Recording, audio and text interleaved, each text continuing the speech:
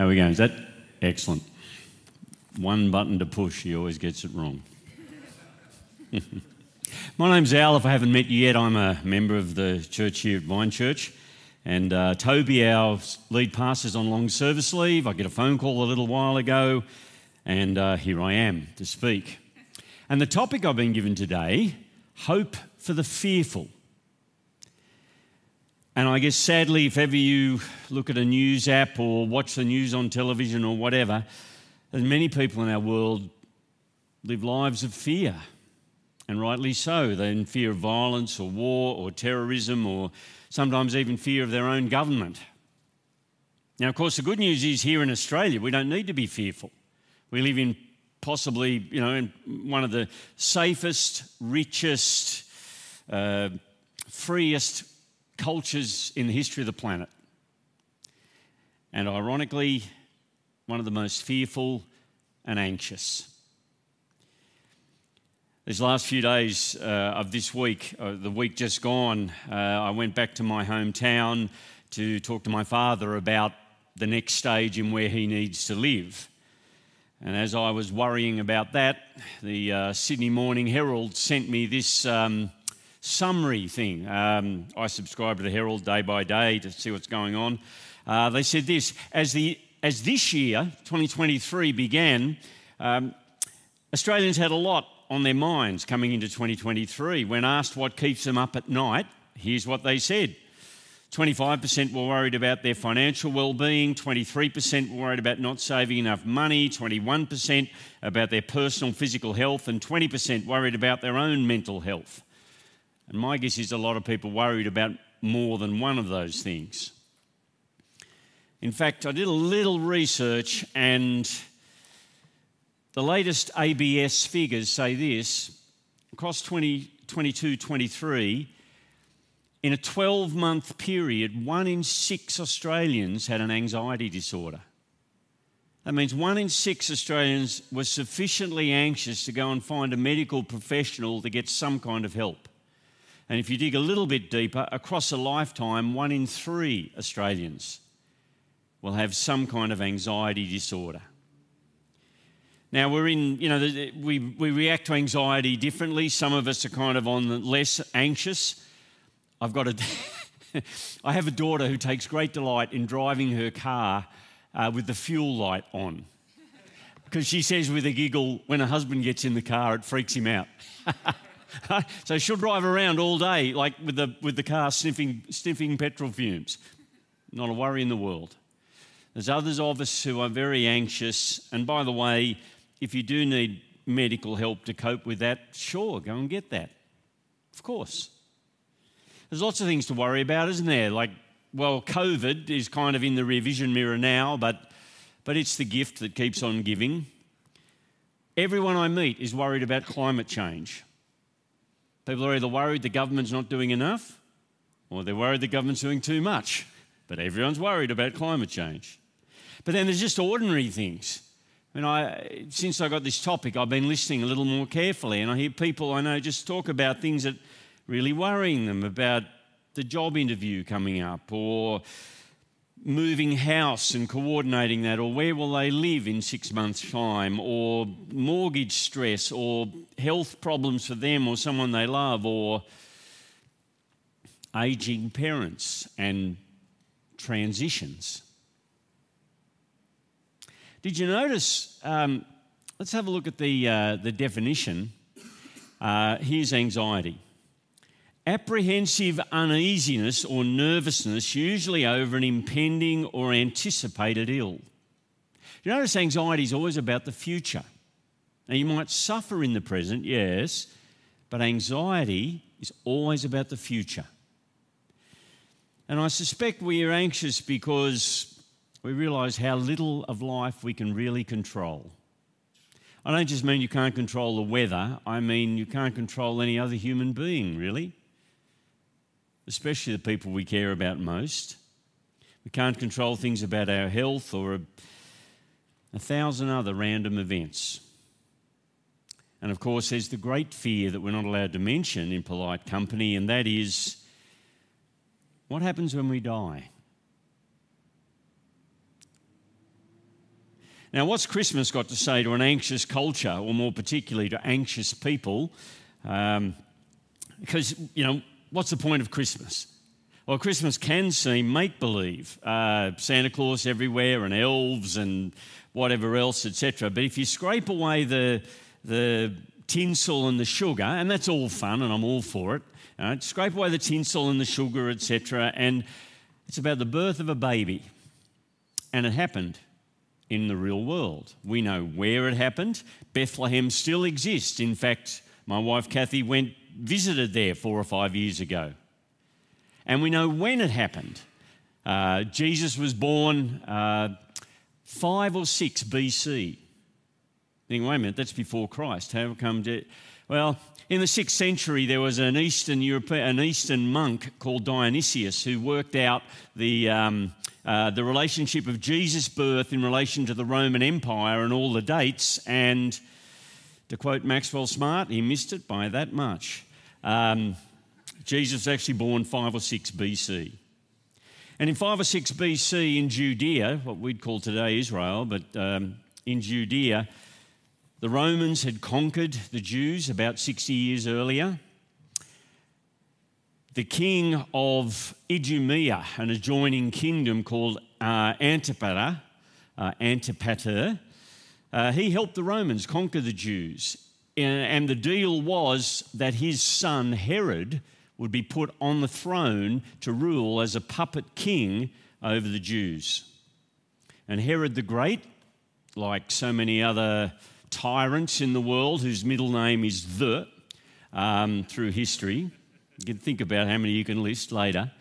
Herod the Great was not great. He was a nasty, nasty piece of work.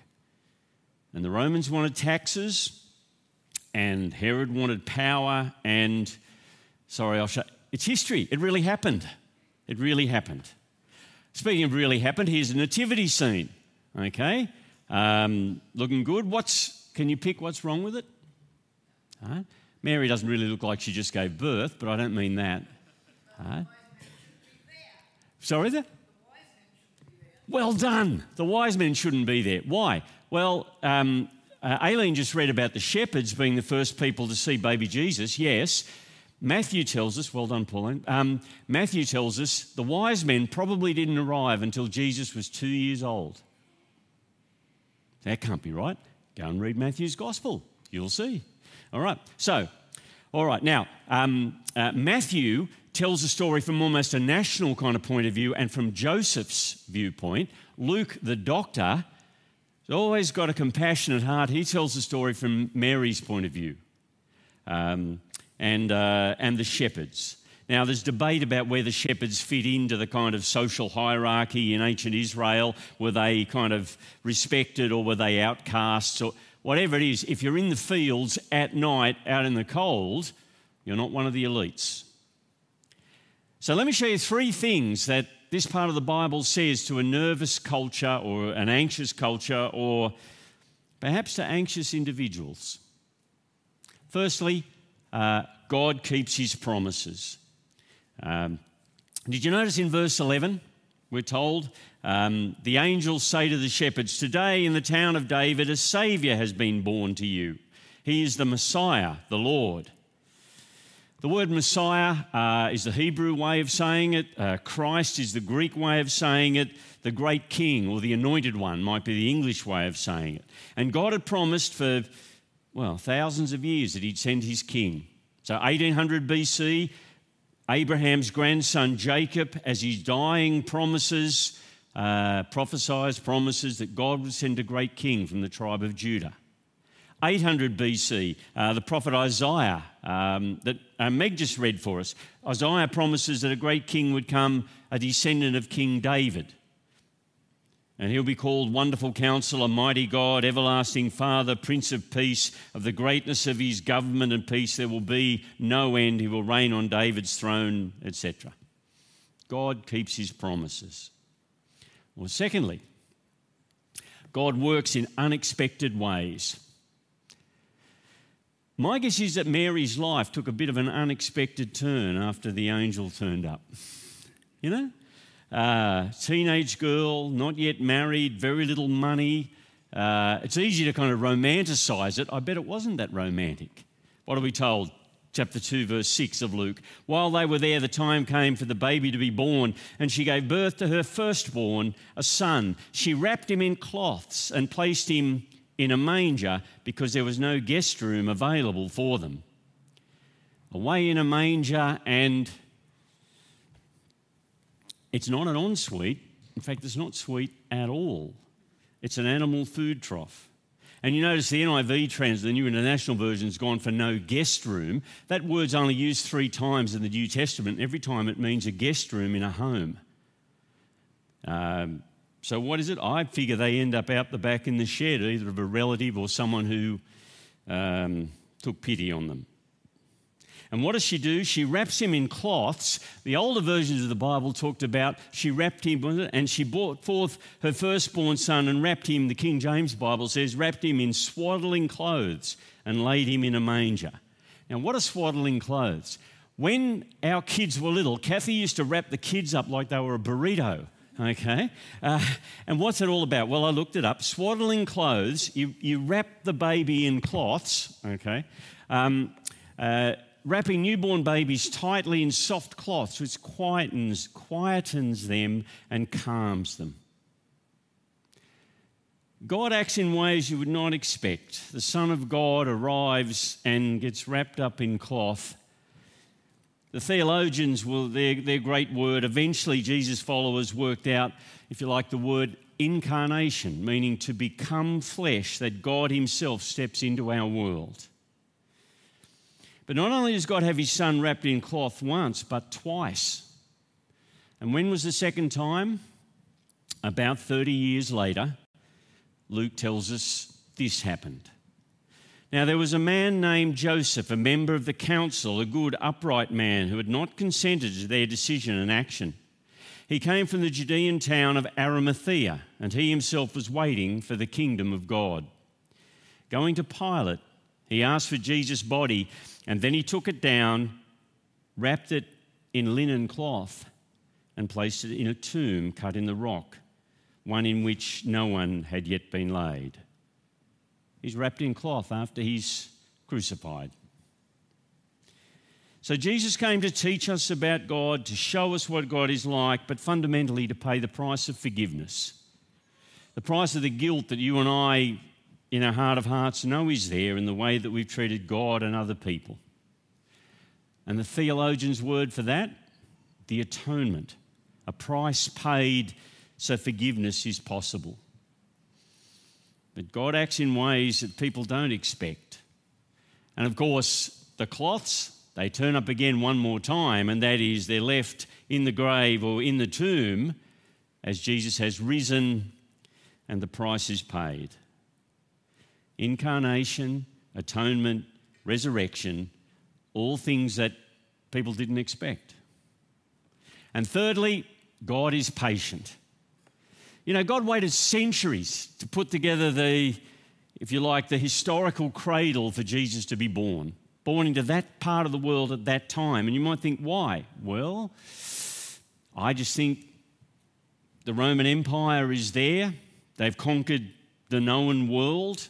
The Pax Romana, the Roman peace, was there. Now, it was peace because the Roman sandal was on people's throats, but it was peace. It meant that people could travel. It meant things were at least stable. There was a common language, Koinon Greek. Why? Because of Alexander the Great. There's another character with the middle name the, right? Put a lot of pain on people. Alexander the Great, Greek spread everywhere. And then over the centuries, God had spread Jewish people all over the Roman Empire who were ready to hear the message of their Messiah. And so God patiently put it all together, and the Christian message spreads. And even at a personal level, I can't help but think about the shepherds. You know, the angels turn up, tell them, go and see the baby wrapped. They do that. They say, wow, and they tell everybody. And then the shepherds have got to wait 30 years before the baby's ready to step up and start to change the world. And I can just imagine Luke, as he went and interviewed everyone, as he says, he goes and finds some old shepherd who remembers, yeah, about 40 years ago this happened. And, okay, anyway, they'll just... And even Jesus himself's not in a hurry. Have you ever thought Jesus spent maybe 15, 16 years working as a tradie? Why did he do that? So from 14, 15, he would have worked as a carpenter, we're told. My theory, it's almost certain that Jesus' dad, or Mary's husband, Joseph, dies between when Jesus is 12 and when Jesus is 30-something. And Jesus worked as a carpenter, patiently, etc., until his siblings, his 4 or 5 brothers, as Matthew tells us, are old enough to step up into the business and look after mum. Then he becomes a preacher and begins to change the world. So what do those 3 things show us about God?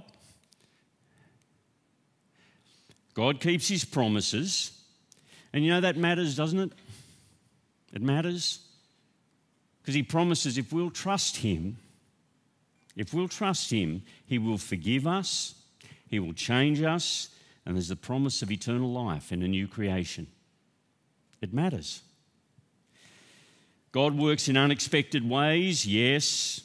We saw incarnation, atonement, resurrection, but not just those big ideas in our own lives. I can just about guarantee your life will not work out how you would write the script. But God says if you'll trust him, it'll be okay. And thirdly, God is patient. You know, Jesus promised that he'd come back. You think, yeah, well, it's been 2,000 years. Why, where is he? Look, the Bible says, Psalm 90 says, look, for God, 2,000 years is like a weekend. It's not a big deal. So why does he wait? He waits to give people the opportunity to come to him and to find forgiveness. That's why. Because when Jesus returns, I've got to tell you, Jesus warned again and again, heaven and hell are on the line for those who've followed him or those who haven't. And God is patient, but not endlessly so, because patience that never ends is actually indifference. And God is definitely not indifferent about our lives. So Jesus promised he'd come back. It may be our last Christmas. So to a fearful culture, or if I could say anxious individuals, you can't control the future, but you can know the one who does. And I hope in the craziness of Christmas, you get some time to maybe read the words of Jesus, some time to think about him and what he's done for us. Now, Liv and the band are going to give us the opportunity to do that right now.